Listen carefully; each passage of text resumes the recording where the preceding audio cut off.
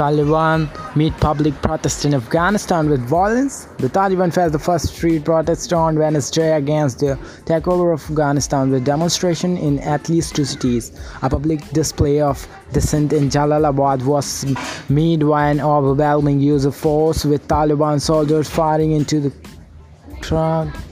Chaos erupted outside Kabul's international airport as Taliban struggled to control crowds. Here the latest.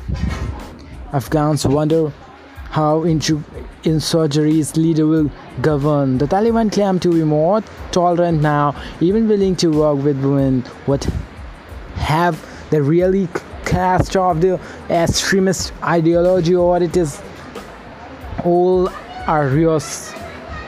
The US withdrawal rattled Britain, the second largest soldier of troops to Afghanistan. The Taliban's return to power raises the risk of extremist threat on China's doorstep.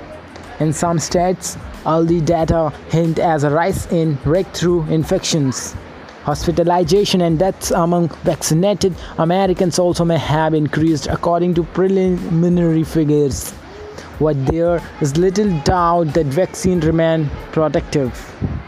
Governor Greg Abbott of Texas tested positive, an ardent opponent of mask and vaccine mandates. Mr. Abbott has taken his opposition to the state Supreme Court. Here's the latest on COVID-19.